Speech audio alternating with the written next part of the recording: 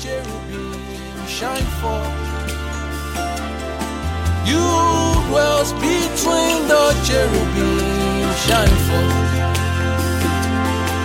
You dwells between the cherubim shine forth. You dwells between the cherubim shine forth. The grace to intercede in the Spirit. Thank you for the help that you've sent to us. Father, we appreciate you. Father, we thank you for your word which you have given. As you've said that by two immutable things it is impossible for you to lie, which gives us the surety of your word, that you are determined to bring us into our inheritance in you. As you've sworn, and you will not repent. As you've sworn that you will not rest.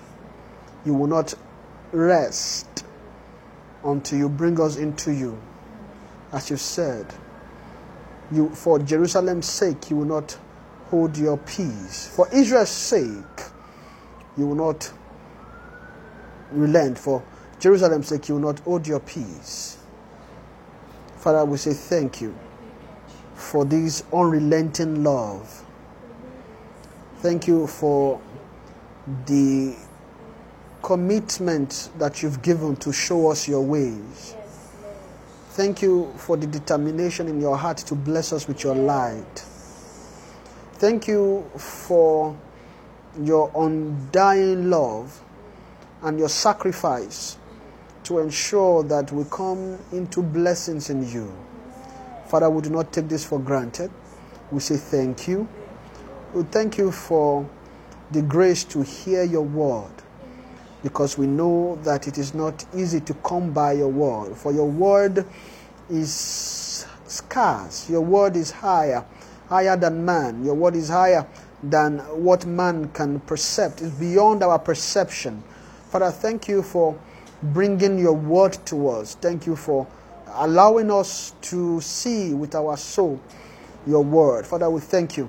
Thank you for the opening of sight. Amen. Thank you for healing our sight. Amen. Thank you, Father, for helping us to see our end in you.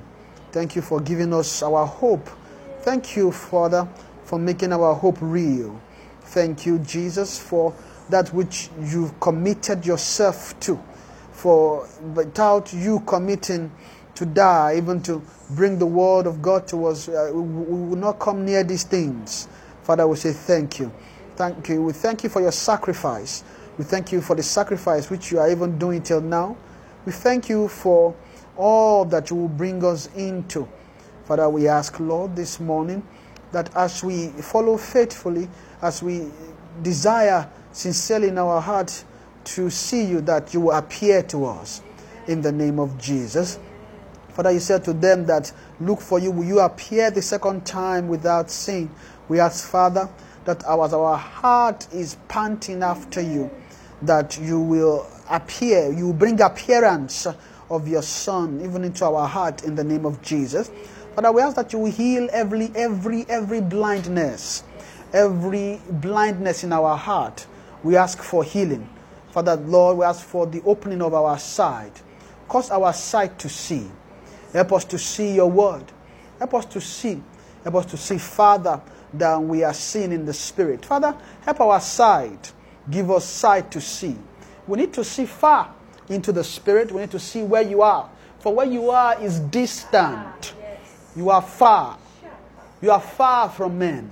Father, we want to journey to where you are. As the song says, take us to the place where you are, dwelling daily in your presence.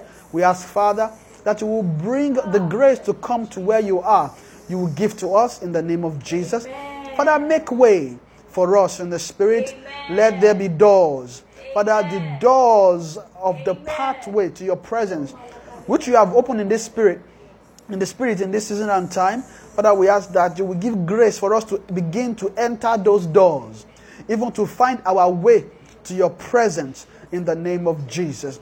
Guide our heart. Help us to journey in the spirit. Father, every weaknesses in our heart that is limiting our journey, we ask that your mercy will begin to wash them away. In the name of Jesus, you will give us grace to lay aside every weight which doth easily beset. You would remove them far from us. In the name of Jesus. Thank you, Father. Thank you because you are going to heal all our iniquities and you are healing our diseases. Thank you for satisfying our mouth with good things, even good things which is coming from you today. Father, we say thank you. Thank you, Father, for in Jesus' mighty name we have prayed. Amen. Praise the Lord. Hallelujah. Amen. Amen. Praise the Lord. Hallelujah. Amen. Say hi to your neighbor. Just I'm your Amen. Amen. Praise the Lord. How many of us are happy to be here this morning? Amen. Just give me a minute. Make sure this thing is still working. Amen. Praise the Lord. Hallelujah. I welcome each and everyone here this morning. Amen. How many of us have been blessed so far? Amen. Praise the Lord. We thank God for His mercy. We thank Him for His faithfulness towards us. We thank Him for help so far.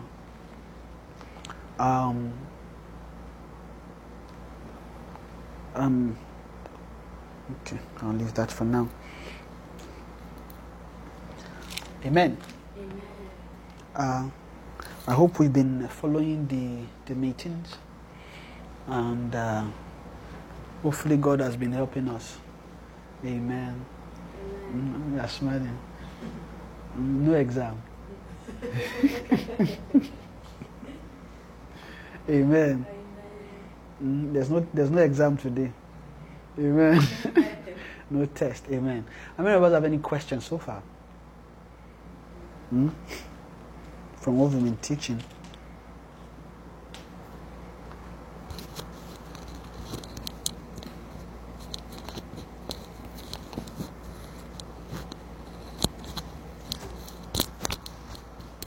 Amen.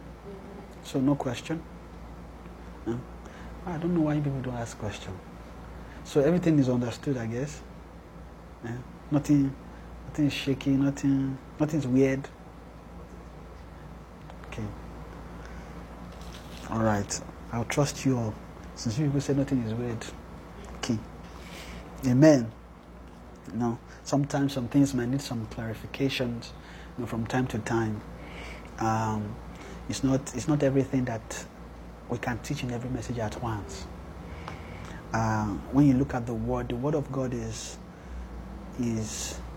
how do I put it? The Word of God is vast, and we come into the understanding and knowledge little by little, gradually, a little here, a little there, line upon line, precept upon precept, here a little, there a little. Amen. And as we are faithful, God will begin to help us so that we can be putting those things together, line upon line. Amen. Sometimes maybe, and I might have even mentioned something, maybe in a message, like, what's that? There's nothing wrong in asking questions. Amen.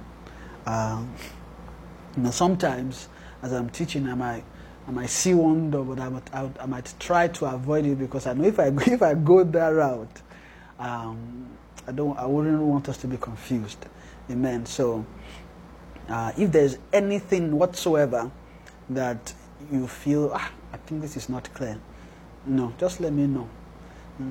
Maybe not even necessarily during meetings, even after meetings. Sometimes be free. What about this? This is our conversation too should be based on scripture. What about this? You mentioned this, and I've been meditating on this, and I feel this. Why? Okay, this and that. It means that we're exercising. It means we are actually applying our heart to wisdom, begin to give, as wisdom is beginning to bring forth riches from scriptures. It takes time. It takes time. Some might be quick, some might take time. Some understanding, even though it makes sense, you heard it, but it may not really dawn until after a while. And it takes being faithful, and that's why it's not good to just leave those thoughts, those scriptures, messages you've been listening to. Maybe it made sense after you've heard it, but okay, just leave it after a while. From time to time, you can, as Holy Ghost leads you, you can just meditate on them. So there is that diligence in that too that will begin to put things together. My joy is that each and every one of us is growing. All of us, that would be my joy. It's not about sitting down and just teaching. It's not about that at all. There's no point in sitting down and teach if all of us, we are not growing. If there's a problem, then it will be how will I say? It will be I'll say a bad work. I'll just use the word there. Amen. Each and every one of us ought to grow, and if there's anything at all that is not clear, please feel free to ask. I might be drinking tea. You say, you are okay to interrupt my tea. As I'm drinking tea, you are okay to interrupt the tea. Amen. You are okay to interrupt my sleep. You are okay. You are free to interrupt my sleep. I'll be glad to wake up and talk about it. Yeah. So feel free to interrupt. Feel free to express. Amen. Praise the Lord. Am I okay to continue from where we stopped the last time, or am I okay to continue? Everything is clear. Amen. Amen. Praise the Lord. Let's open to the book of 2 Timothy, chapter 2, verse 15. How many of us like that scripture? Have we been meditating on it? Sometimes, some things as you are meditating on the word and you are studying, it might take time as you are. See this, sometimes one of the reasons why God make us stay on some scriptures, most of the time, you notice that scripture itself, we might now bring forth entrance into other scriptures, but you notice that there is just a weight on a particular one. Is that sometimes God will just want us to meditate, to really get into that word. You notice that it's also a way of learning how to study and meditate. So before a while, notice that you will just know this scripture by heart after a while. Why? Because we've been moving into it and just finding direction on how God is helping us, amen, and teaching us wisdom, amen. So he said, study to show thyself approved unto God, a workman that needed not to be ashamed, rightly dividing the word of truth, amen. And the last time I began to talk about rightly dividing the word of truth more, and then I moved into talking about wisdom, amen. I know we've been talking about wisdom over time now, and I mentioned that wisdom is the gatherer, right? Wisdom is what begins to gather things for you in the spirit, which is why it's important to be familiar with the spirit of wisdom. Amen. It's good to be what? Familiar with the spirit of wisdom. What I've been talking about really is to explain the person of wisdom. That's what we've been doing. We've been explaining the person of wisdom and how wisdom begins to open doors for us in the spirit. Amen. when it comes to the things of God, particularly the things of Christ, you can't begin to learn Christ except you have a measure, or except wisdom opens the door for you. Amen. And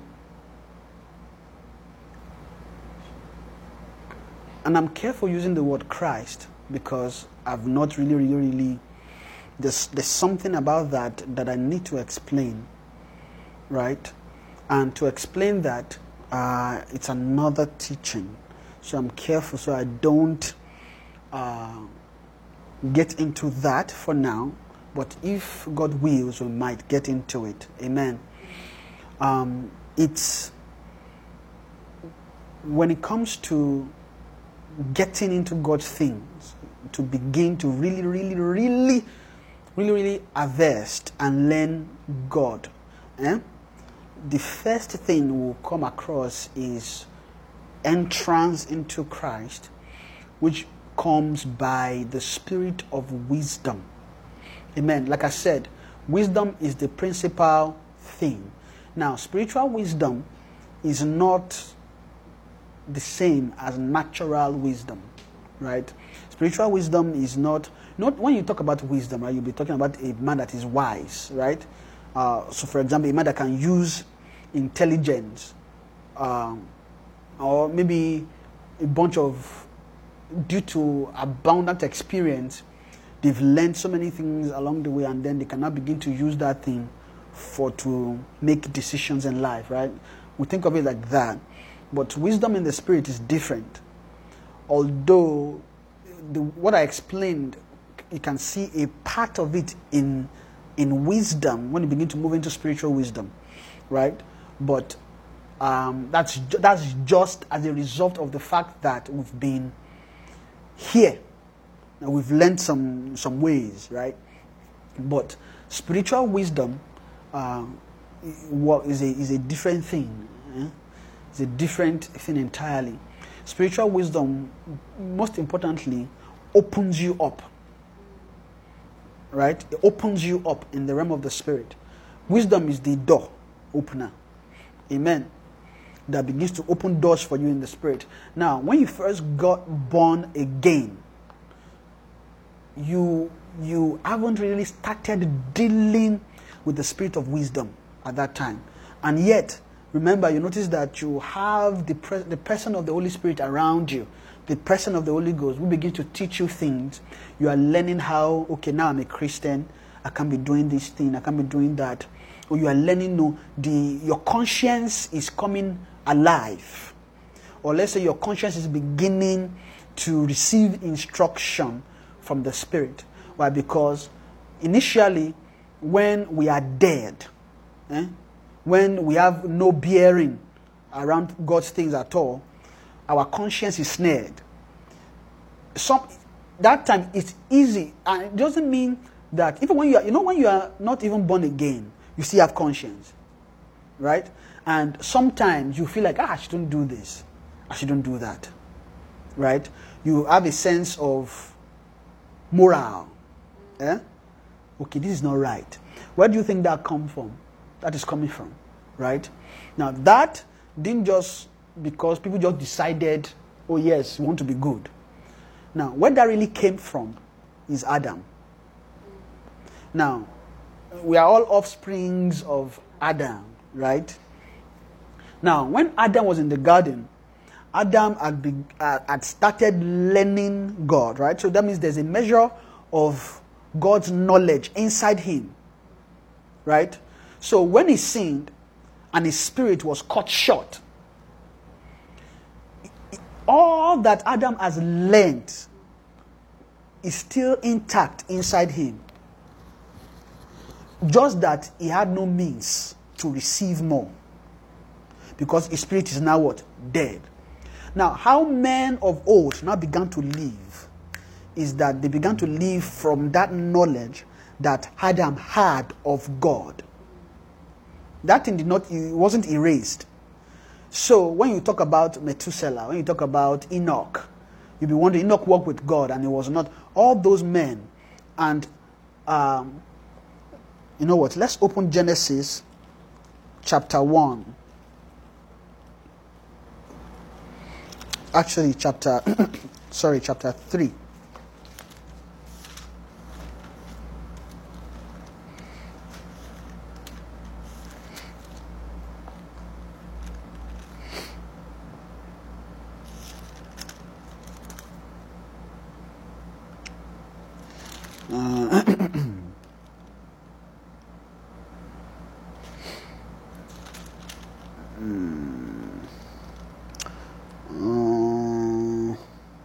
Let's open. So 3 is where the deal was done. So chapter 4, they gave birth to Seth again. But let's read this actually. I just read part of it a bit. And chapter 4 verse 1 said, and Adam knew his wife, and she conceived and bare Cain, and said, I have gotten a man from the Lord. And she again bare his brother Abel, and Abel was a keeper of sheep, but Cain was a tiller of the ground. And in the process of time, it came to pass that Cain brought of the fruit of the ground an offering unto the Lord. Right? And Abel, he also brought, he brought a sacrifice, and then, God accepted Cain, but God accepted Abel's, but didn't accept Cain's. And then Cain slew his brother. Right? I'm just saying that so I can quickly go to verse 14. Said, behold, thou hast driven me out this day from the face of the earth, and from thy face shall I be hid, and I shall be a fugitive and a vagabond in the earth.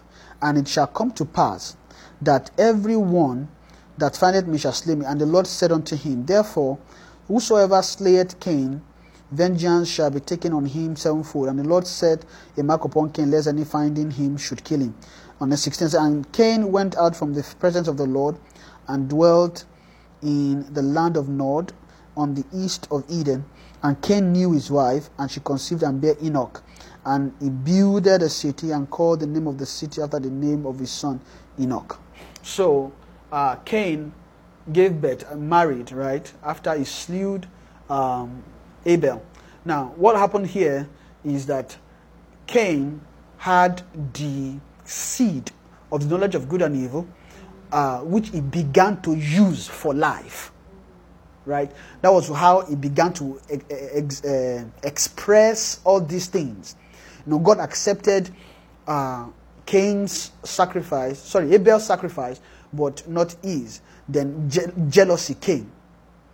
Now, you notice that jealousy is not a fruit that Adam had initially. That one is as a result of the knowledge of good and evil. Amen. So Cain had the fruit. So there is a tendency in him to go in a different direction. Yeah. Now, and I've been talking about wisdom, but this one now. Okay, anyways, but what Cain really, really began to use here is a wisdom. Right?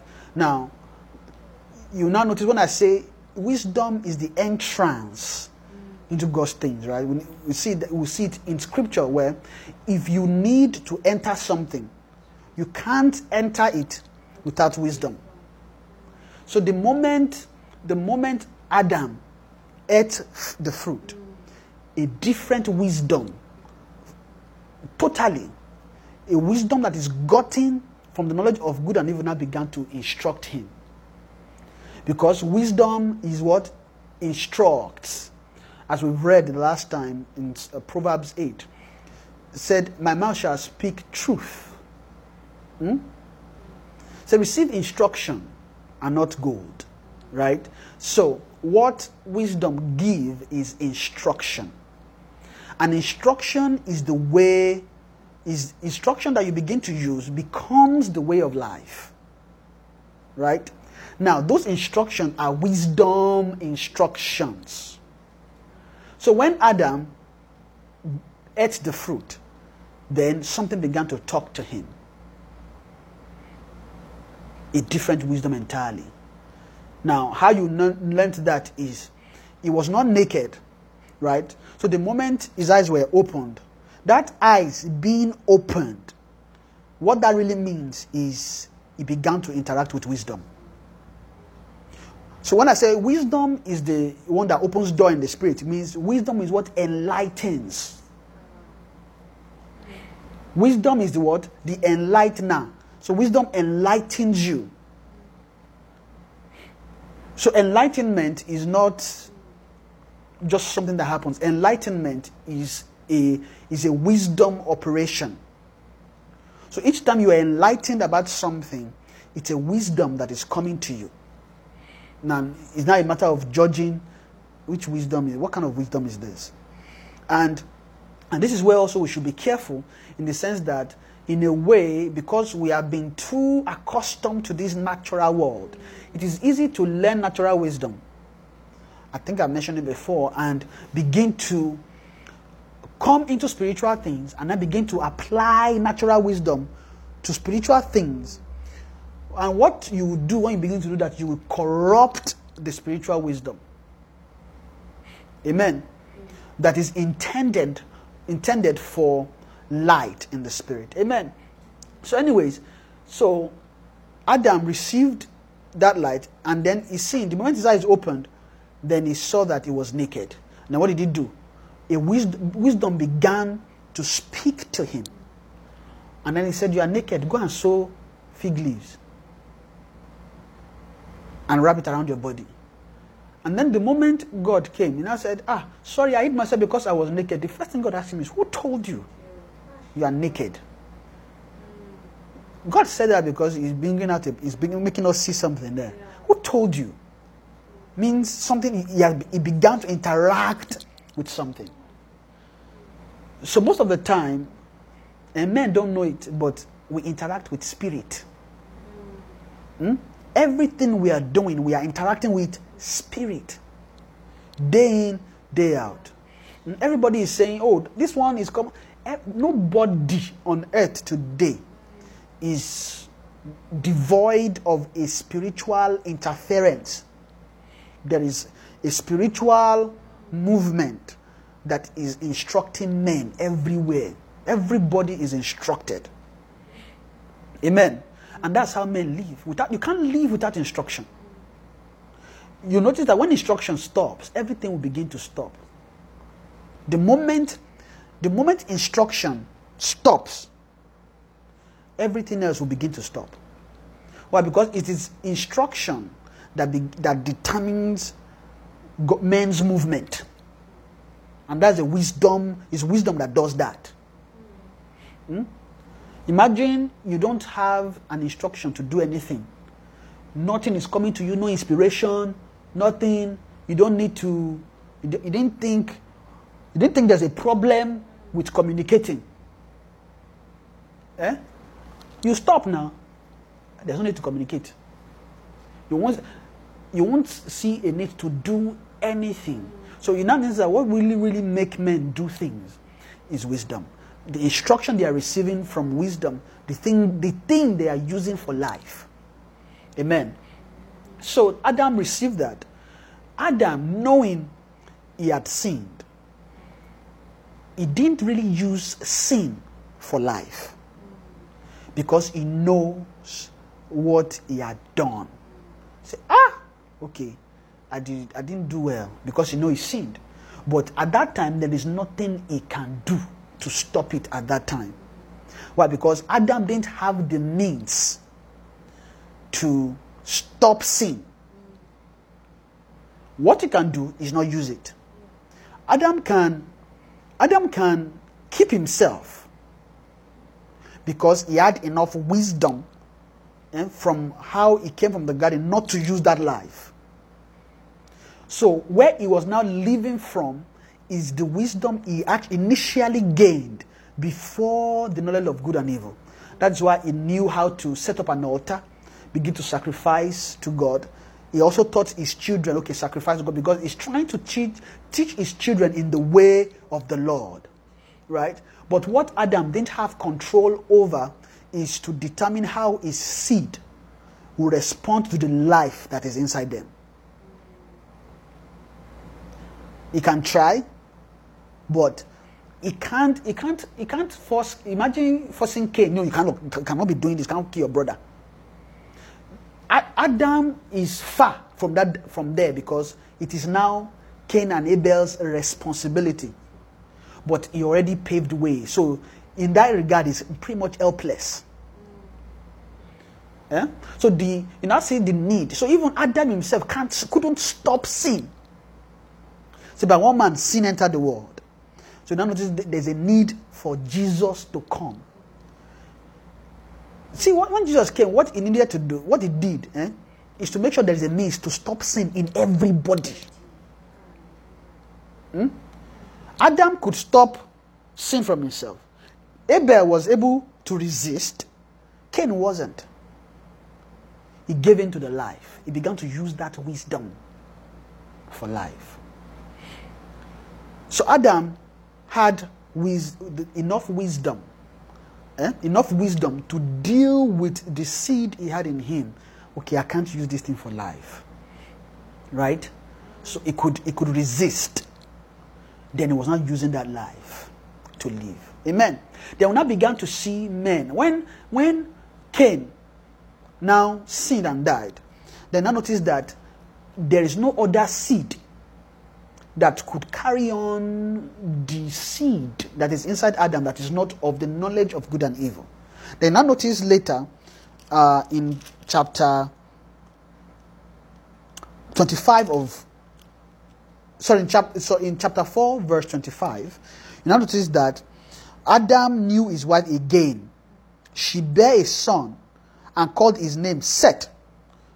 For God said, she had appointed me another seed. For God said, she had appointed me another seed instead of Abel, whom Cain slew. You notice they said another seed, which means it was actually what was inside Cain what was inside Abel that was replicated in Seth. If you now began to check the genealogy, you notice that it's Seth's generation that now caused men to turn to God again, which means you can see the distinct life, the knowledge of good and evil trying to find expression, and the life inside Adam, right, which is of God. So there was two things inside him that was now flowing. Amen. Now notice that the way, if anybody now inherits that seed, that means they also inherited the wisdom and the life according to that seed. They all inherited it by nature, naturally, right? You now notice that they now began to live. There, what did they say after that? And to Seth, verse 26, and to Seth, to him also there was born a son, and he called his name Enos, and then began men to call upon the name of the Lord. What that means is that, say they began to call upon the name of the Lord, means that men they now have a sense of response to God in a way that they began to use the life. Because you can't call upon the name of God if you are really using the seed of knowledge of good and evil. Amen. So you can now see that, which means if anyone must live out of this, they needed to live out of the life that Adam inherited. Amen. And then you now see in chapter 5, I'll just read a little bit, but you can read up to the end, but you see the same thing. It said, this is the book of the generation of Adam, in the day God created man. So this the book of the generation of Adam, which means this is how Adam generated. And you notice that that means that what is inside Adam is replicated, which means they began to use the life inside Adam. And then there's a reference to that too. It said that God created man in the likeness of God made he him. So, let me read again. This is the book of the generation of Adam in the day that God created man. In the likeness of God made he him. Male and female created he them, and blessed them, and called their name Adam in the day when they were created. And Adam lived 130 years and begat a son in his own likeness after his image, and called his name Seth. You see, notice what they said. He begat a son in his own likeness after his image. See, in his own likeness after his image means a replica. It was replicated. And if we want to look deeper into this, it just means that there's a flow of life from Adam into Seth directly. There's a flow. Then you now notice they said Adam lived. That living is he lived by the life inside his soul. Right? That living is not he was existing for 5, or the way we would say that man lived 70 years. Right? It means he has been on earth, he has lived, he has done things, he lived. That means he was alive for 70 years. That's not what they're saying here, really.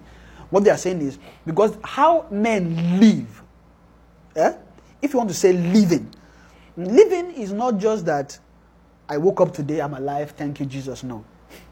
Living means you are actually using the strength inside your soul for life. Because everything you do will be as a result of that, will be a flow from that. So you wake up, you decide, okay, I'm going to work today. Okay, I need to do this. What you are really using for life is the life inside your soul. Everything is the life inside. The life, whatever is in there is what you use.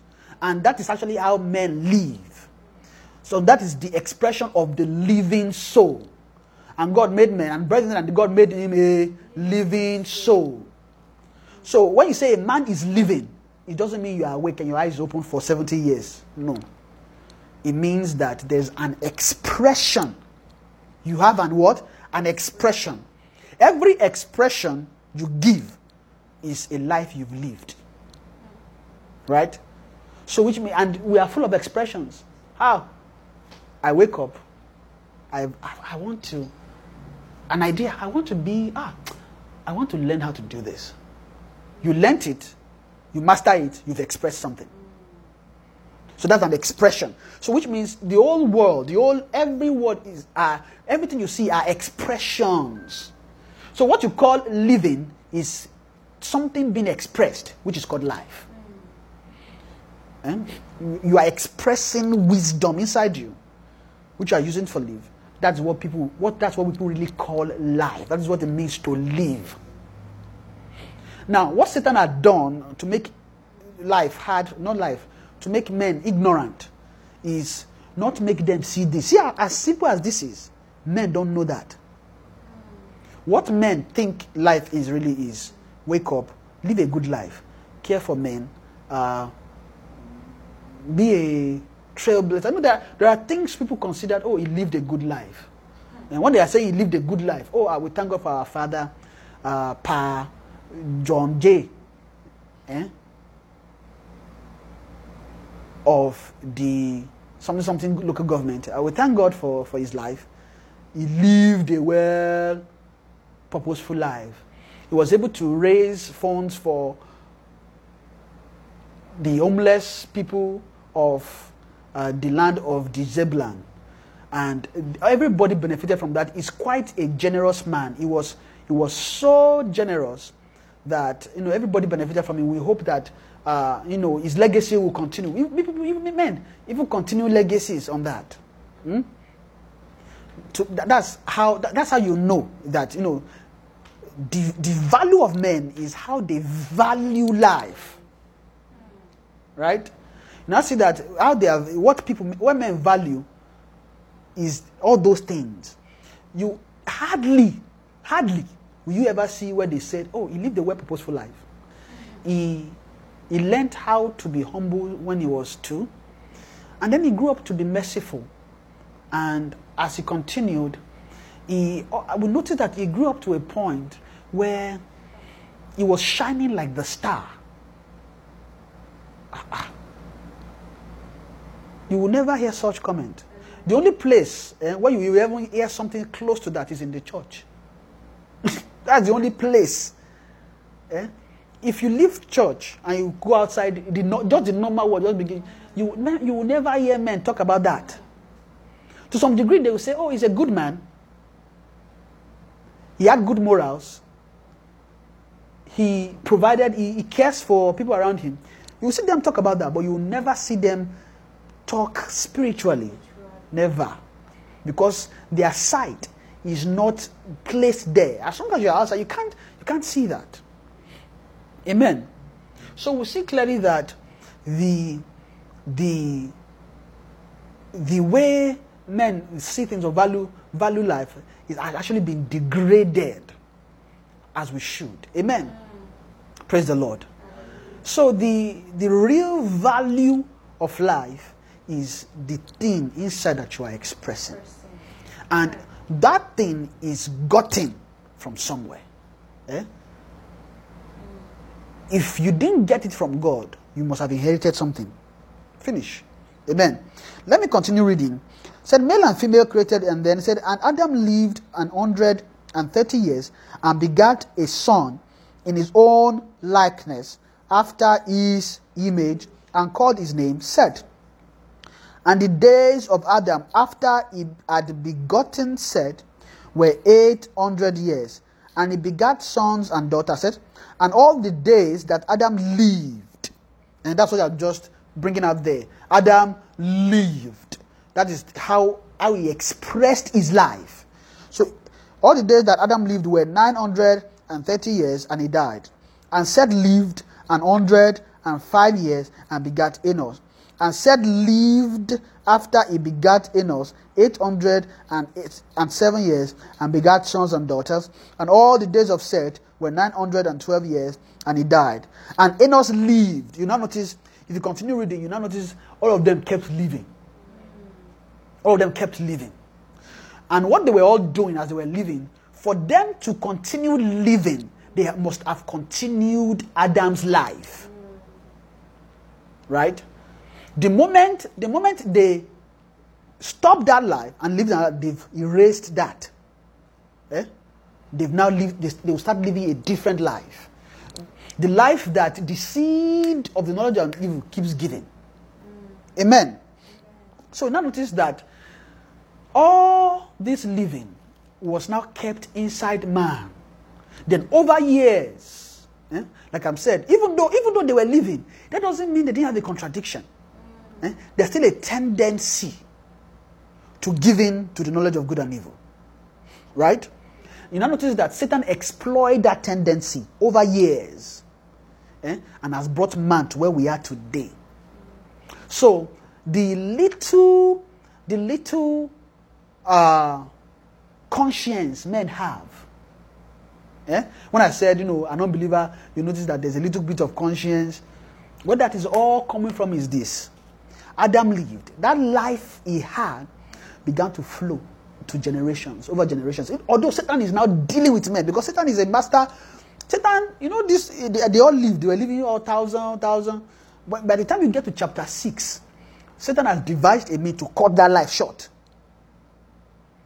Right? So, and it came to pass, chapter 6, when men began to multiply on the face of the earth, and the daughters were born unto them, that the sons of God saw the daughters of men, that they were fair, and they took them wives, all which they chose. And the Lord said, my spirit shall not always strive with man, for that he also is flesh. See, yet his days shall be 120 years. See, Satan devised a means to cut the living of that life short. After this, the men began to die. God said, my spirit shall no longer strive. Satan has been looking for a way. See, that life that I living, he must cut it short. But the thing is, that life didn't all vanish. The life inside Adam, not all of that vanished. That's where the sense of conscience of what is good, that's where it's coming from. All those, he's a good man. You see some unbelievers, You think, why unbelievers? Even the unbeliever, some of them can be, you think it's their own? No. So if you now begin to judge men by that, imagine, there have been arguments and things around that, if an unbeliever is good, I don't think there's a need to be a Christian. Yeah. Problem. Why? Because you still don't have the means to deal with the seed, the tendency inside that is calling for good and evil. That's why Christ, like I said, that's why Christ had to come to devise a means to have answer to that problem. Imagine Christ didn't come, there won't be an answer to that problem. You will have good men, but none of them will be worthy of God's life because they can't see beyond what they have, because there's nothing to deal with the sin problem inside. Amen. So we now notice that we need a means. So that conscience, all those conscience, I shouldn't do this before we all get born again. Or where that all came from is the life that was inside Adam a long time ago. That thing, like you said, like you inherit some trait and nature from your parent, and like I inherited some from mine. It passed down. Say by woman, death passed upon all men. The same way death passed, right? The life inside him is didn't just vanquish. It began to. It just what was happening to it was deteriorating over time. So don't be surprised when you see an unbeliever absolutely answering to conscience. I don't think this is good. I say, and then they won't do it. Right? You can't exchange that for salvation. It's not.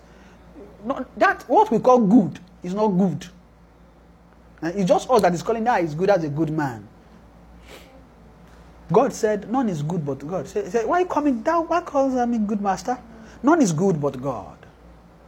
When he said none is good but God, that is why the scripture can say, for the Lord is good and his mercy endureth forever. Even the meaning of what it means to be good, we don't know. Yes, sir. For you to know what good is, you must have received God's life, because good can only flow from God's life. Right? So, men can be good to each other in men's language. They can be good or nice to each other, but that doesn't mean they have goodness inside them. Well,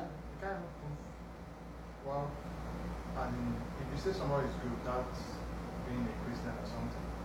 So, how did you fabricate that moral templates? Like, what's your yardstick? Because if you say, I can say I'll give you a slap, and that's good. I think it's true. It's actually good. So there has to be a yardstick. Yes. And for you to use a yardstick, it has to be out of the concept. So if you want to say an ethnic good, you want to define something ethnic good, there has to be somebody. You can't be playing the game and be the umpire. Yes. So that's what I And it's true. You can't. What we learned as good, is the wisdom that this word has taught. Coupled with the little conscience that we inherited from Adam. That is what we are that's what we are defining as good. But there's no definition of good outside God's life. Amen. Outside God's life, there is no definition of good. No definition. Which is why it's one of the most important things why we must strive to get that as much as possible. Because Christ, when I say as much as possible, I didn't just say it. It's because when Christ said, I didn't come alone. The reason why I'm here is that you might have said, the devil came to steal, to kill, and to destroy, right? But I have come that you might have life. And have it what? More abundantly. So that means you can come into measures of life in God. Amen. So, each time that a man answers to conscience is just from that train of inheritance that we inherited from that. So that one has nothing to do with salvation. I think that one will answer many questions that people will ask about all the unbelievers being good. No, some unbelievers are better than Christians. Okay. Now, I can tell you, a Christian may not be perfect. May have flaws. But is better than an unbeliever. Is better than an unbeliever that is good, according to men's standard. An unbeliever that gives alms, cares, it doesn't even envy, it doesn't even strive. It doesn't, maybe has based on some life lessons, you just say, okay, I can't do this, okay, all that. An unbeliever is not better than a newborn babe. There's no way you can compare the two. And do you know why? See, that unbeliever does not have a regenerated spirit. Yes, sir. He's dead. A born again Christian has a regenerated spirit. They are what? Born again. Their spirit is no longer dead. And that little change, it's a great, I just call it little. That difference accounts for a lot in the spirit when it comes to judging men. Why? See, that believer has inherited a life. And also a tendency for more of that life. An unbeliever does not have that. So when people are asking questions and talking about, some unbelievers, why unbelievers, or why, it's a very simple thing, it's straightforward. That's it, that's the answer there. A regenerated, if a man be born again, he's a new creature. That is a huge difference. If you're not born again, you are not a new creature. You are old. You are still old. You are very, very old. Although when you are born again, you are a new creature. You are brand new in your spirit, but your inward man is old. It still has the old nature. That's why they call him the old man. So when scripture is saying things like that, that's where they are coming from. Why? The soul doesn't go at the speed that the spirit journeys. How many of us know the soul is fast? But it's slower than the spirit. The soul is what? Fast. Is it? Is it not? Yes, sir. The soul is fast. And I explained that earlier, that the way, you notice that when the soul is fast, the way the soul processes things, fast. Judgment, fast things. However, actually, the farther you are from the spirit, the slower you are. That is why the natural is very slow compared to the spirit. That is why a day is like 1,000 years to the Lord. So when you are hearing a day is like 1,000 years, are we drawing the connection there? So when a day is like 1,000 years, it means that the natural day is very slow compared to the spiritual time. So when you talk about spirit is fast. Now, the soul is actually a spiritual property. It's not a natural property. It's a spiritual what? Property. So when your spirit is renewed, fast, it has received all the righteousness it needed to.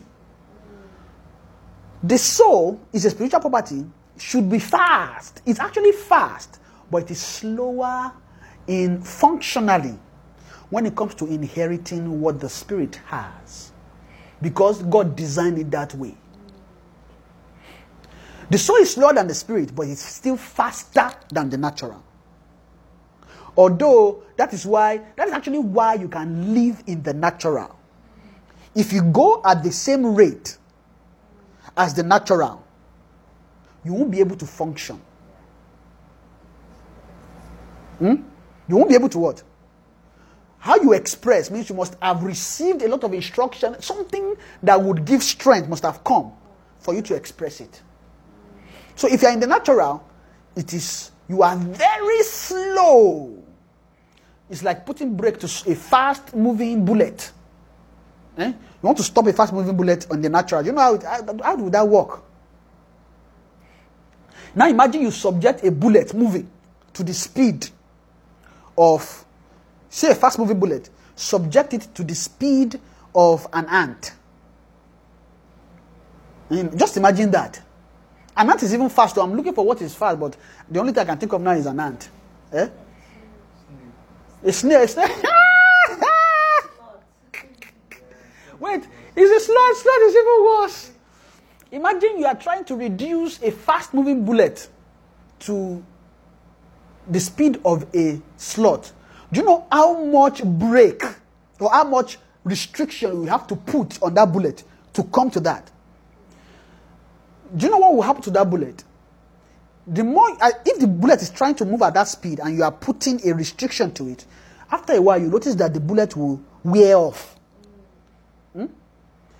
Because you are trying to stop it at an instant. You are not trying to slow it gradually. You are trying to stop it at an instant. What you notice that, and don't look at the natural physics, so this is the spiritual physics. Because the natural physics, what happens is, if you want to stop it, you just put a reinforced, let's say steel or concrete. When you shoot, what happens is, it will bounce off, and then there will be a dent in the bullet. That one is okay to explain in natural, but in the spirit, look at it this way. You are trying, you see that instant stop. See it as it's not instant. Gradual, but instant. Does that make sense? You see how you do friction when you move your leg. When you are moving it slowly, or you are applying your friction to your leg and you're moving on the floor, you notice you generate heat. So if a bullet metal, let's say metal on metal, and as it is trying to stop, you'll be wearing off. Yeah. That's where our tires, your car tires, the reason why it wear off is because each time you are driving on the road, there's a friction that is taking place on the surface of the tire that begins to wear off the tread. Now apply that physics instantly in the spirit. If you try to apply it in the natural, it won't work. Because in the natural, you hit it, you stop, it goes. Or if you try to explain it, it means you can still try and practically do it, but it will be hard. You want to make sure the bullet is moving at the same speed as the drag. But to make it instant will be the problem. For that one, in the natural, you have to wait. But that one is possible in the spirit. So that's actually how Satan deals with men to kill them. Because he will subject the soul to the natural. Right? So that is the huge difference between a believer and unbeliever. And then we're now x-raying the spirit, soul, and body. So the body is slow enough to express the thing that the spirit has calculated. So if you don't have this slow body, you can't express what is in your soul. So the soul is fast, but not as quick as the spirit. So it now needs to be quickened by the spirit. And what God planted there is that the soul learns. Okay, well, that thing you are giving me. Now, the moment the soul learns something, forget it. It's as if you let it in an instant. But before it learns it, it will take time. What are you giving me? Okay. Okay, should I? What you are giving the soul must also be attractive. If not, the soul won't be able to take it. If it's not attractive, he won't take it. Because attraction in the spirit is called pleasure. Delight. That's what it is. That is why your delight must be in the Lord too. So when the soul sees it, he's seeing delight. Okay, I can find delight there. If the soul can't find delight inside, he won't take it. He won't. So Satan had to design something delightful, something pleasurable that the soul can take. Because if without that, he won't use it. So that's how Satan is deceiving the soul. It's a deception that is planting in the soul so that the soul can live a false life. And live that life on the point where it dies totally and you can't redeem that soul. Amen. So that is just the difference. So a believer is where a newborn babe today that was a thief that killed 5 men. If you get born again, that doesn't mean that you may not face the law consequences. And when the law catches up, But there's one thing is sure. It won't be in the same place as an unbeliever that died without knowing Christ. They can't be in the same place. Amen. So that's what happened. And therefore, you now notice that there's now more, the moment you get born again, there's not that the tendency now increases to now be able to save the soul. But without that, you have no. It is highly impossible to do that without being born again. You can't save a soul because it's actually part of the process. To be saved, you need to be born again. Then you continue your salvation journey. Amen. Let me quickly go back to what I was saying. So we see clearly that the conscience of an unbeliever is different from the conscience of a believer in that regard. The conscience, my conscience, people answer to conscience. And mostly what happens is when you don't have God's life, it's a lot easier to snare your conscience. Right? That is why it is easy for an unbeliever, even though they might have conscience and intention to do good, but they won't have the strength to execute it because they don't have enough strength to answer to their conscience. So when the conscience is talking, keep short. Some are like, maybe I should not, but they may not really have enough strength to obey the voice of their conscience. Amen. Conscience is the voice around the heart. It's the voice around the heart. And that's what most men, unbelievers, live by. And that conscience in itself, conscience, your conscience gets purified over time as you come into the knowledge of truth. You notice that everything you are learning is not being affected by your conscience. Or let me put it, your conscience is mostly the last voice you hear. And when Holy Ghost talk to you, hear. God spoke to you, hear. Holy Ghost talk to you, hear. Holy Ghost will instruct your conscience. Now, if you want to now finally disobey, you now snare that conscience. Right? You have to snare the conscience to actually fully okay. There's some disobedience that is just as a result of weakness. There's a weakness, right? But it's still because that the conscience there's not enough strength to answer to the conscience, right? Amen. So let me quickly continue because I know how I got here is just talking about the difference between born again, right? So the born again at that time have a conscience that they may even easily snare. They can't answer to. But then the moment you are born again, there's a difference.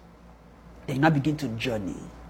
Then that time, wisdom begins to teach you again. You begin to learn a different wisdom. Now you now begin to deal with Holy Ghost. Holy Spirit begins to instruct you. That's now when I began to experience the new birth experience where you begin to hear the voice of the Holy Spirit. You need to begin to now learn the voice, learn how to walk with the voice. And as you are growing and growing and growing, there's some wisdom you can have at that time. But that wisdom is not really the knowledge of God. There's a difference. It's a wisdom for life. It's your conscience. Let me put it that way. You're answering to your conscience in a way. God is beginning to talk to you. Your conscience is becoming alive, like I said. When you are not born again, the conscience can be snared, killed, dead. So the little life inside that conscience is the one gotten from Adam. But when you move into being born again, you are a new creature. Then a new thing begins to happen to you. Then that begin to give more strength to your conscience by the things. See, the strength you receive being born again is not small. It's not small. So we should not disdain or overlook that experience. No, it's not small. Because that experience is what begins to determine how you turn out finally in the end. So then, when you get born again, you now begin to learn Holy Ghost, begin to teach you, but you are still learning wisdom in a way. But it's that wisdom, check it, it's not fully in the knowledge of God. And I'm saying this because there's a difference. If you opens Ephesians chapter 1, verse 17. Let me read it, please.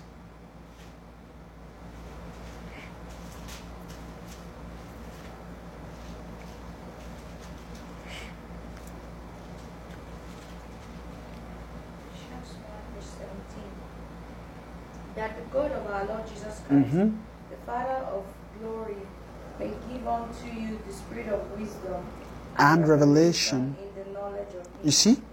He will give him the spirit of wisdom and revelation in the knowledge of Him. At this point, Paul was praying for the Ephesian church. He said, after I have seen your love and faith toward the saints, and I began to pray for you, that the Father of our Lord Jesus Christ, the Father of glory, may give unto you the spirit of wisdom. Well, the first thing he mentioned is the spirit of wisdom. Right? Like I said earlier, without wisdom, you can't have entrance into God's things. Amen. Why? Because you won't be able to gather. God's things are plenty. They are called all things. Hey. All things are not small things, so God's things are plenty. They are what? They are plenty. So it is out of that abundance, it is wisdom that begins to now bring out for you, so that you can partake of them. So wisdom gathers. It gathers things for you. Amen. Amen. So that's where we need to see the entrance for wisdom. Amen. Praise the Lord. Any questions so far? No question? Time has gone. Time has gone. Praise the Lord. Amen.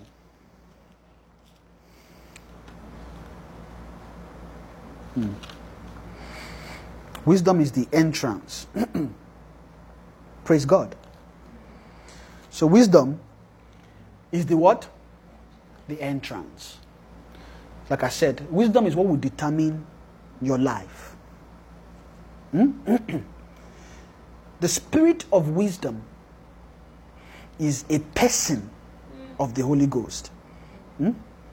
That Holy Ghost begins to open up to you as you begin to move towards the entrance of learning God's life. Like I said, if you read further, he said, in the knowledge of Him. Right? Because what we are learning when we get born again, initially, is not immediately the knowledge of Him. Amen. It's not in the knowledge of Him we start with. But as we grow, then we move into the knowledge of Him. And that one is by mercy. God has to grant us mercy to get there. Amen.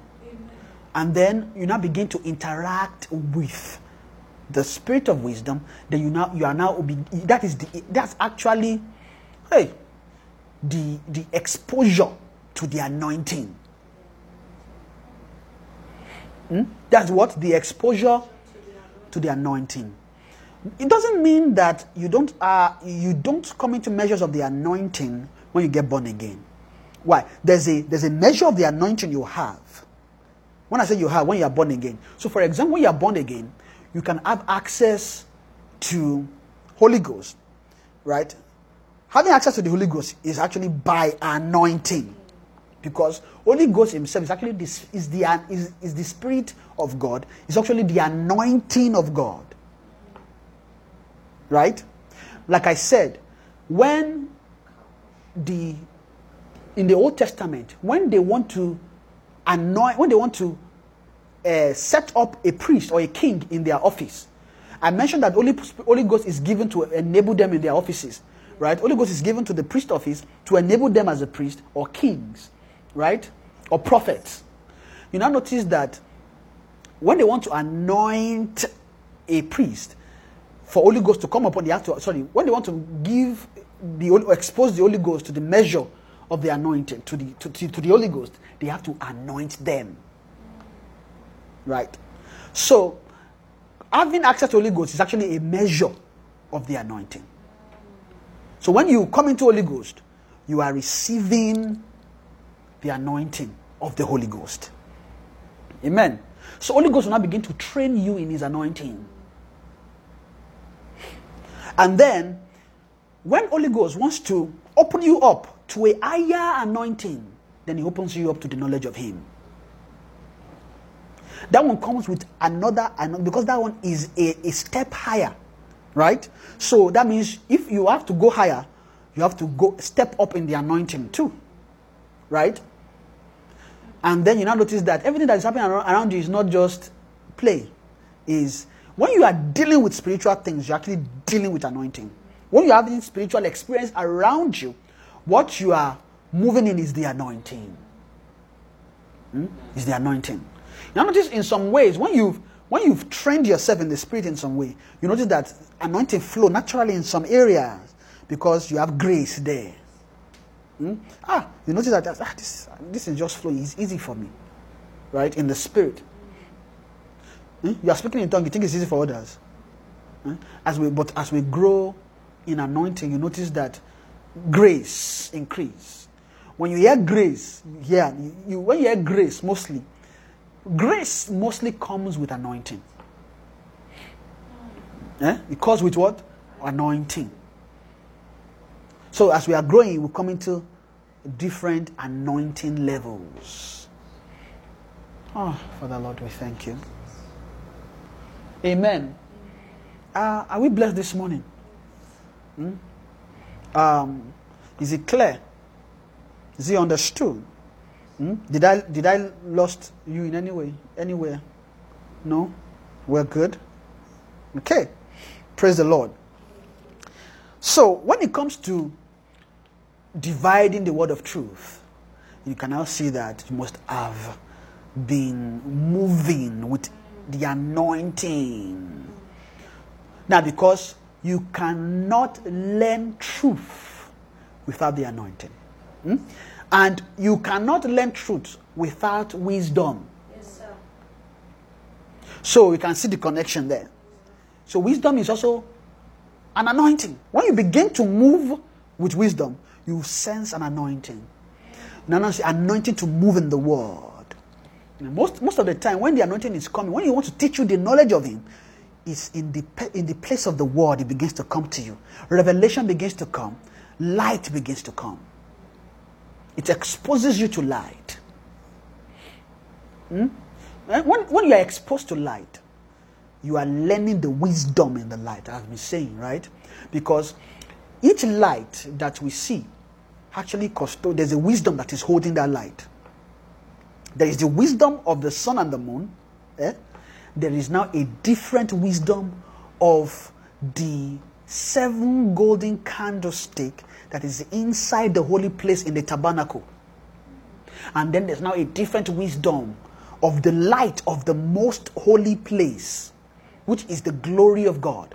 The light in the most holy place is the glory of God. I know we've not talked about the tabernacle, but maybe this is what will actually move us there to just explain it a bit. Amen. Praise the Lord. So God will help us to learn wisdom. God would help us to what? To learn wisdom and apply our heart to wisdom. Now it's everywhere in scriptures. I want us to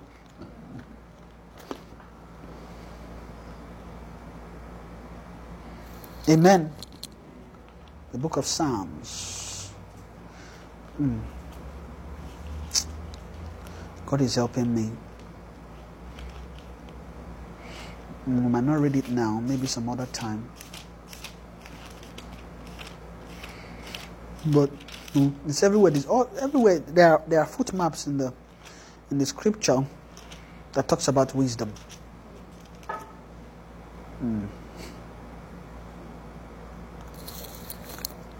Okay, maybe that's why I'll start next time. And praise the Lord.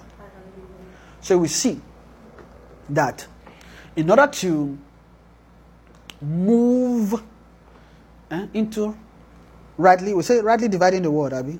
You can't rightly divide the word except you know truth, because you're dividing the word of truth. So truth needs to teach you before you can actually start dividing its word. But you can't know that except you've learned with truth. And how you learn truth is wisdom begins to teach you truth. You have access into wisdom, which gives you access into truth. Right? So wisdom gives you access, like I said. All these things, I hope we are connecting it. And wisdom gathers. Is the wisdom is the wisdom for life. Wisdom, when you talk about wisdom, you talk about life. Because it's one that will build life inside you. It's the one that will culture life inside you, because it will begin to give you instructions that you believe in. And now, where that instruction is coming from has to be truth. Amen. And then wisdom opens the door, enlightens your eyes, and then you move into learning the knowledge of Him. Amen. And then next time we'll begin to learn more about the word, the entrance. Amen. Praise the Lord. Hallelujah. Does anybody have any question?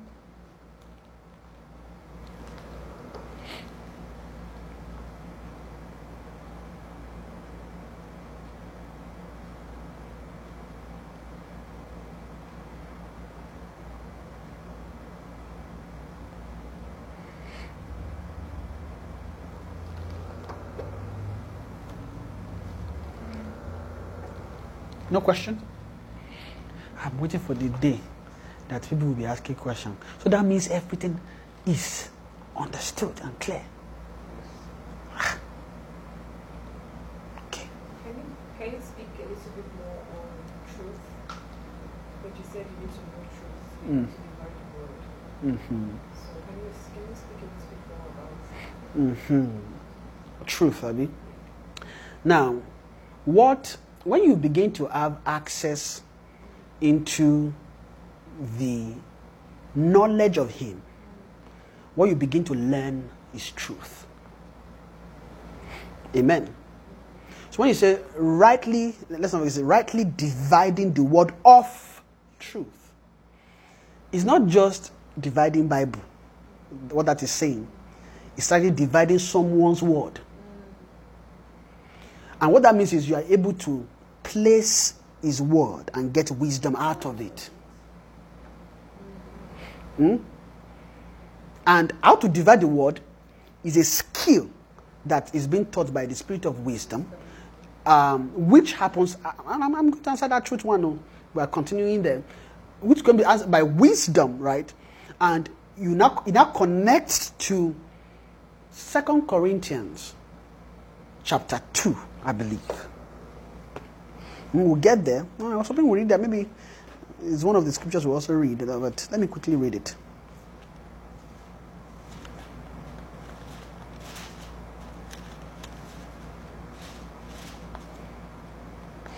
Just to explain truth.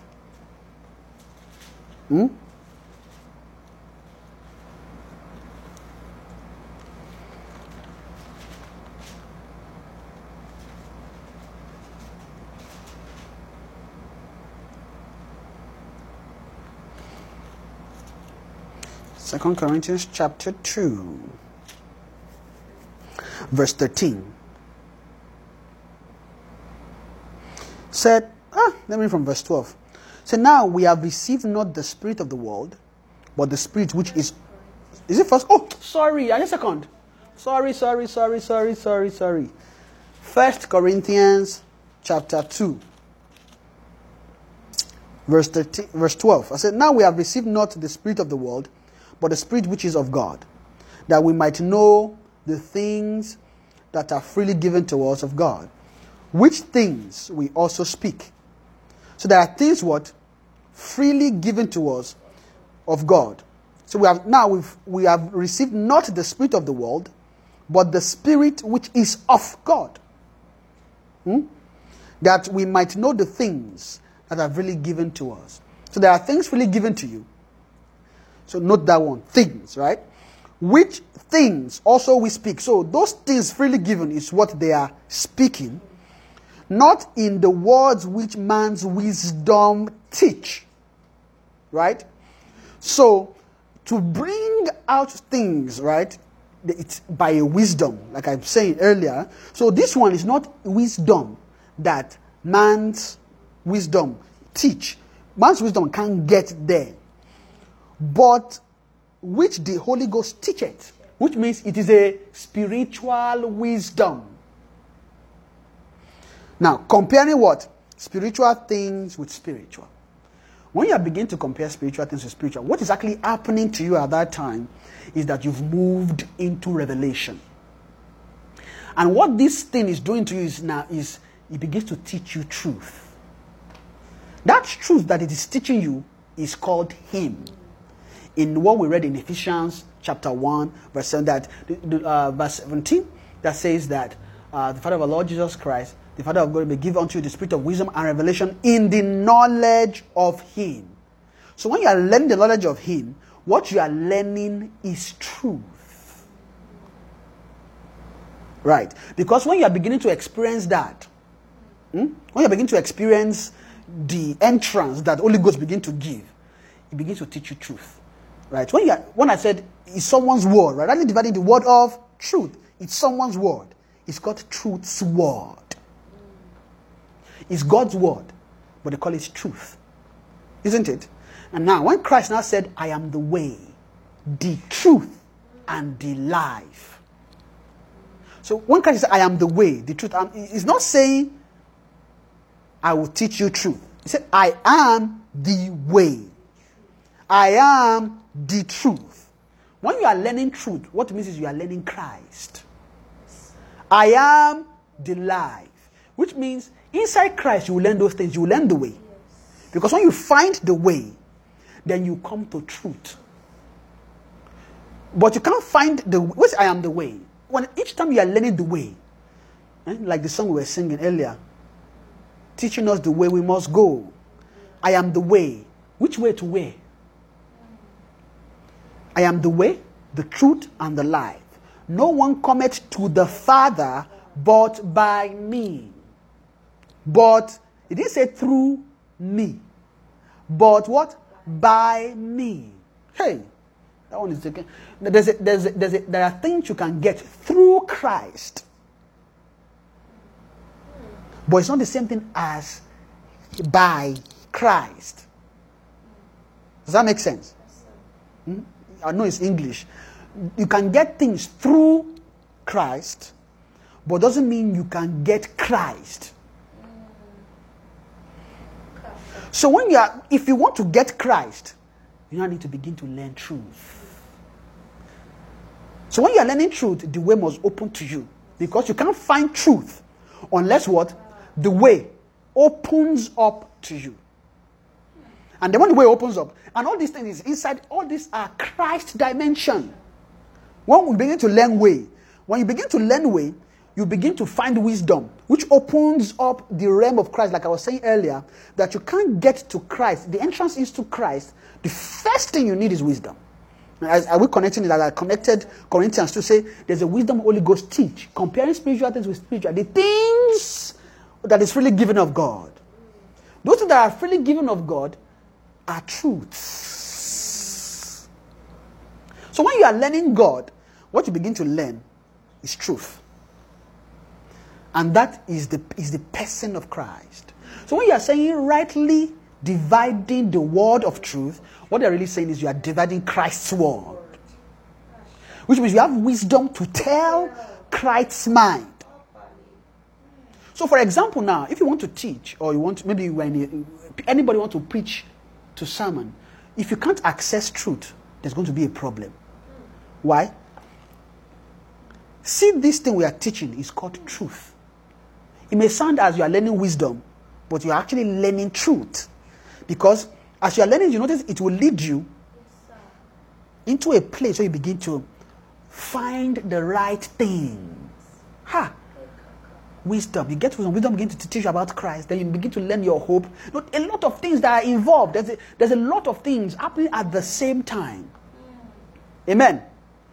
So you cannot tell that truth is not just something that, we can come together, just open, because everybody believes the word of God is true. So as long as you can quote John 3:16, you've taught truth. Not really. Truth is a person. It's Christ. So rightly dividing the word is, I am the way, the truth, and the life. No one cometh to the Father but by me. What that means is you can't get God except you begin to learn truth. And you are now begin to live the life. So I am the way, the truth, and the life. All these things I'm explaining are processes. And sometimes it takes time to get there. To get to where you begin to inherit. But what is happening is, each time revelation comes to you, way, truth, life comes. Why? Because the moment revelation comes, truth comes to you to teach you a life. So when you say truth, that truth thing is when you are learning Christ. What Christ is learning, the person of Christ. You'll be surprised. Learning meekness is also learning truth. Yes, sir. Learning how not to strive is also learning truth. Because when you are learning how to, there's a wisdom on how to teach you not to strive. Yes, sir. There's a way you can try not to strive. But the moment you get a wisdom on how not to strive again, problem is solved. Yes, sir. Isn't it? Yes.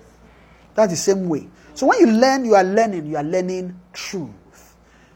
Learning truth is a spiritual experience entirely. It's different from all that we've been doing. Here come everybody, let's read the book of John today. It's not by that. Truth comes by revelation.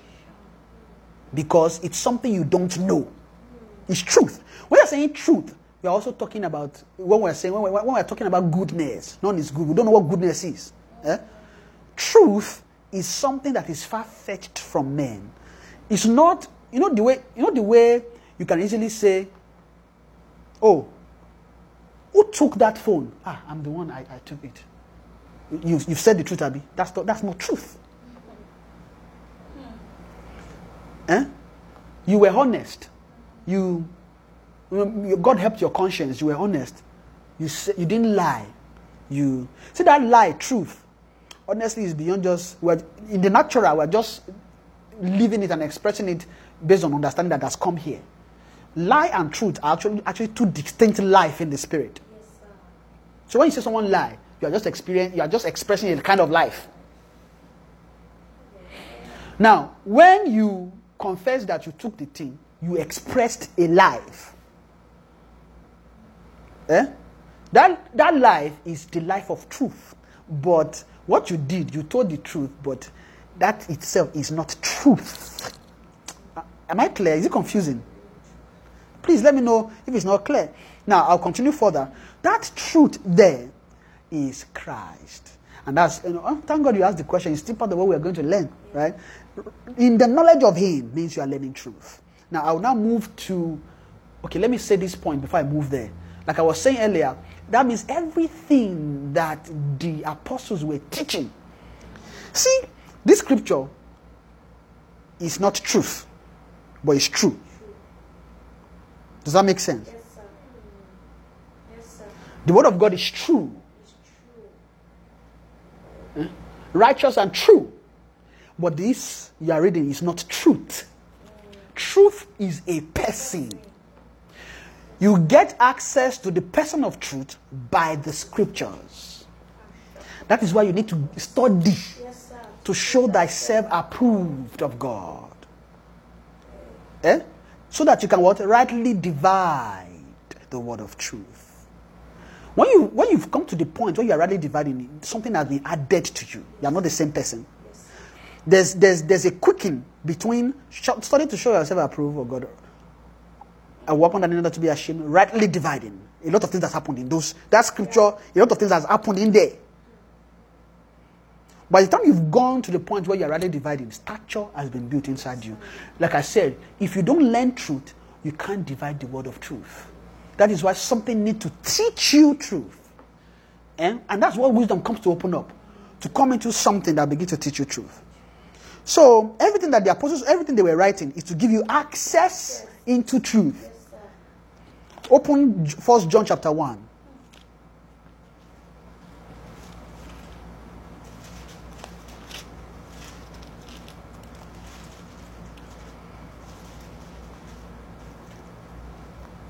So that which was from the beginning, verse 1, which we have heard, see, which we have seen with our eyes, which we have looked upon, and our hands have handled of the word of life.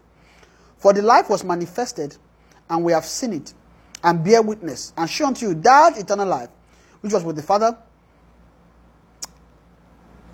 and was manifested unto us.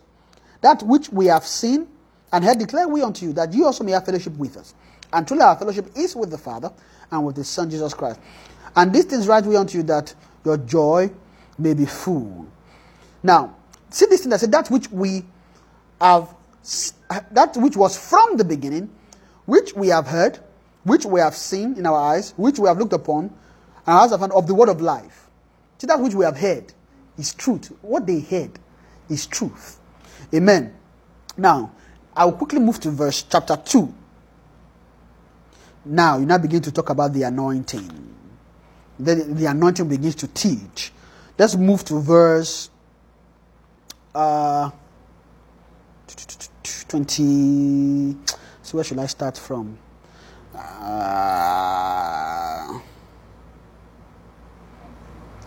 Let me read from 24. So let that therefore abide in you, which ye have heard from the beginning. You see that which we have heard from the beginning, I'm connecting the two. So that there's no disconnect there. Let that therefore abide in you, which ye have heard from the beginning. If that which ye have heard from the beginning shall remain in you, ye also shall continue in the Son and in the Father. Did you notice? You shall also continue in the Son and in the Father. And you notice in chapter 1, it said that we have written unto you that you may have fellowship with us, and our fellowship is with the Father and with the Son.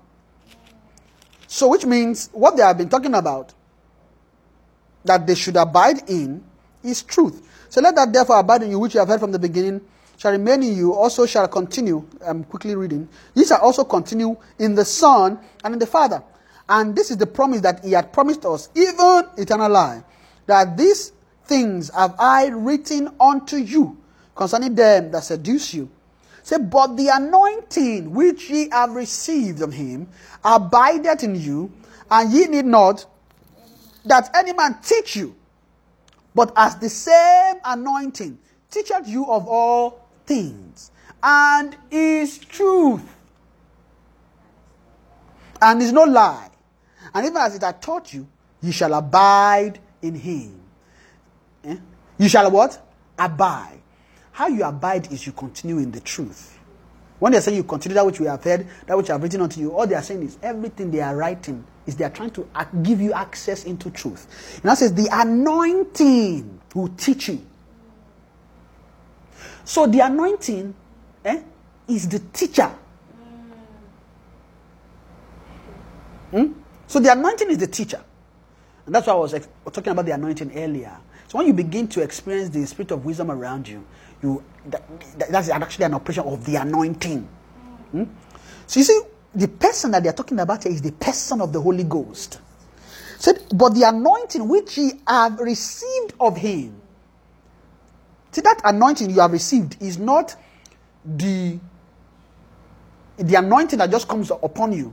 Eh? The anointing that you have received of him, which means they took part of him and gave to you. And remember, in John, he said, I'll send you another comforter. Right? And that comforter is the anointing, Holy Ghost. So this one that they're talking about the person of the Holy Ghost. And like I said, if the person of the Holy Ghost is one that will teach you truth, then Holy Ghost needs to expose you to a part of him that can teach you truth. To learn truth is a different experience, right? You can be under anointing, you can be a healer, lay hands. Holy Ghost will come upon you. And you do things. It's different from when Holy Ghost is in you, quickening you. So there's the anointing upon, there's the anointing within. This one is the anointing within, inwardly.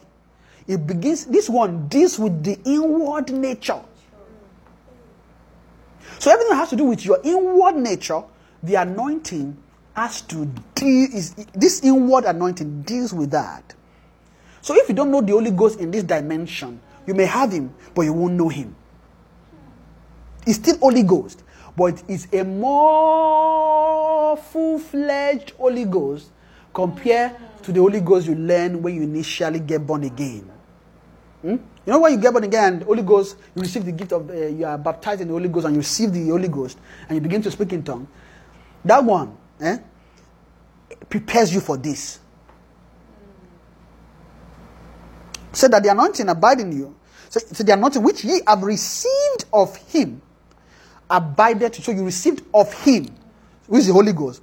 And ye need not that any man teach you, but as the same anointing, which means the Holy Ghost will begin to teach you of all things, and is truth. So they are telling you that the anointing is truth. What they are telling you is Holy Ghost is truth. At this point, what they are trying to tell you is this. When Jesus said, I am the way, the truth, that means Holy Ghost is beginning to show you a path that is Christ. You know, Holy Ghost, Jesus and God, they are God. Yes. Different expressions. It's the same person. It's the same person, but different expression. But the expression can morph. Okay, you receive Holy Ghost. Now, I want to now begin to teach you truth. I want to make you know him. Then you begin to expose the aspect of truth to you. Then it begins to reveal himself as truth. Then different operations begin to quicken around you. And you may be showering and then suddenly, word, understanding will, when understanding quicken, oh my God, revelation is coming. What they are doing is they are triggering, they are quickening something inside you. Triggering light to expose you to the operation of truth. That's how you learn truth. Without that operation of the anointing, you can't move into learning truth. Then that one will now begin to culture your nature. Sure. And then see, when someone has learned truth, it's not that you know things. It means, this is your heart, your soul, spirit, somebody aligns spiritually. Now, this is the right thing to do. And that's how you know, and that is how you actually learn righteousness. Yes. Righteousness is truth. Yes, sir. So when you say rightly dividing the word of truth, it means you are dividing someone's word. It means you are dividing the word of Christ. It's Christ you are really, really, really, really learning. So truth is Christ. It's Christ. It just is a Christ we don't know that they need to begin to open up to us. And most of the time when they are talking about truth in the scripture, they are referring to Christ. So this truth are things freely given. Christ is given to you. Don't you have Christ? You are born again. Everybody have access. So these truths are freely given. But you can't access that truth except you access wisdom. Comparing spiritual things with spiritual. Amen. Was I able to answer that question? Is it clear? Okay. I didn't confuse? Okay. I'm always watching now, so I don't confuse. You know, sometimes when we are talking, and we can say many things, and then like, how was that? What was that? What's wrong with that? We are also trying to be perfect so that we can align things. You know, it's not easy to teach. Is it? You're laughing. Is it easy? Me too, as I'm talking, I'm waiting for help. Let help come. Isn't it? And God is helping us. Amen. Praise the Lord. Hallelujah. Amen.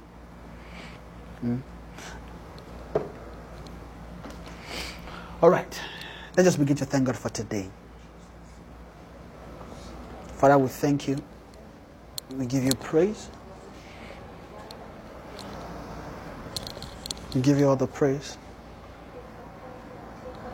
Hallowed be thy name. Hallowed be thy name. Thank you, Jesus. Father, we thank you. Thank you for your word today. Thank you for your help. Father, we thank you. Masete bragada gada gada gada gada gada gada gada gada ushta. Thank you, Father. Mastenendo, mastenenda. Ebra baba baba barostia. Ebo sete ebo shata. Abra baba baba babo shatia. Evre de de de de de de de de de de de ustima. Brenta, Brenta, Brenta, Brenta, Brenta, Brenta, Brenta, Brenta, Brenta, Brenta, Brenta. Father, we thank you. Masete bragada gada gada gada garoshte. E prepepe nezenti. E prapapa lazenti. E bragada baragaroshtia. Venso, venso, venso, venso, beregata. E branamazei. Avra baba baba baboshta. Father, we thank you. Father, we thank you. Father, we thank you. Father, we thank you. Father, we thank you. Father, we thank you. No mazerga, e bravaya, empra papa papa papa lezata, e pra papa papa papa lezenei, e braba baba baba le kazenta yarima zeka yabata, le bravata, le bravetia, emprazeia, emprazeia, emprazeia, emprazeia. E mala mala mala nosti, e magazata gaza gaza gazei, e pra papa papa papa lepra, e pra papa papa lepa, e pra papa papa lepa, e prazeia, e prazoia, e praiabata, e praiabostia, e praiazenta, e bagada gata gata gata gata gata losti, e pra papa papa leza, e pra baba baba baboste. Hemazente, hemazente, hemazente. Thank you, Father. Thank you, Father. In Jesus' name. Father, we thank you. We give you praise. We thank you for your word today, this morning, this afternoon. We thank you for your blessing. We thank you for your mercy, which has visited us again. We thank you for your word of wisdom, which is coming to us, that we might learn more of you and know you. But I will say, be thou exalted, Lord, in Jesus' name. Our Heavenly Father, we pray this day that your grace and your mercy will be made available to begin to learn wisdom for life in you, in the name of Jesus. Father, as you have taught us that we ought to apply our heart to wisdom, we ask, Lord, that the grace to begin to learn the wisdom by your Spirit, you begin to give us access into these things in the name of Jesus. Father, we pray for access. Father, we pray for access. We ask, Lord, that you will grant blessings to move into learning things that is pertaining to truth, pertaining to you, in the name of Jesus. Father, the ability to access truth, Father, you begin to give to each and every one of us in the name of Jesus. We ask for the blessing of your Spirit, abundant Spirit. We ask for an increase in your Spirit, even to quicken us in ways that will begin to experientially move into these things that you are teaching. Father, in the name of Jesus. Father, none of these things will be made possible without your Spirit. So we ask, Lord, that you grant us access, bless us more with measures of your Spirit, in the name of Jesus. And we pray for each and every heart, Lord, that as we've learned today from your word, that the grace to apply them to our heart, to inherit them, that they will move into us fully, that you will give it to us in the name of Jesus. Let us move, let us learn, let us yield, let us align in the Spirit with all the things that you are teaching. Thank you, Father. We ask, Lord, for mercy, more mercy. Without mercy, we can't come into any of your blessings. As you've said in your word, that we might come boldly before the throne of grace, that we might obtain mercy. And he said, it is not of him that willeth, of him that runneth, but it is you that showeth mercy. Father, we ask, Lord, in our journey, in our race, that we will find mercy, abundant mercy, to continue in the name of Jesus. As your word said, that your mercies are new every morning. We ask, Lord, that we begin to experience the newness of your mercy in all things around us in the name of Jesus. Thank you, Father, because you have answered our prayers. For in Jesus' mighty name we have prayed. Shine forth. You dwells between the cherubim. Shine forth. You dwells between the cherubim. Shine forth.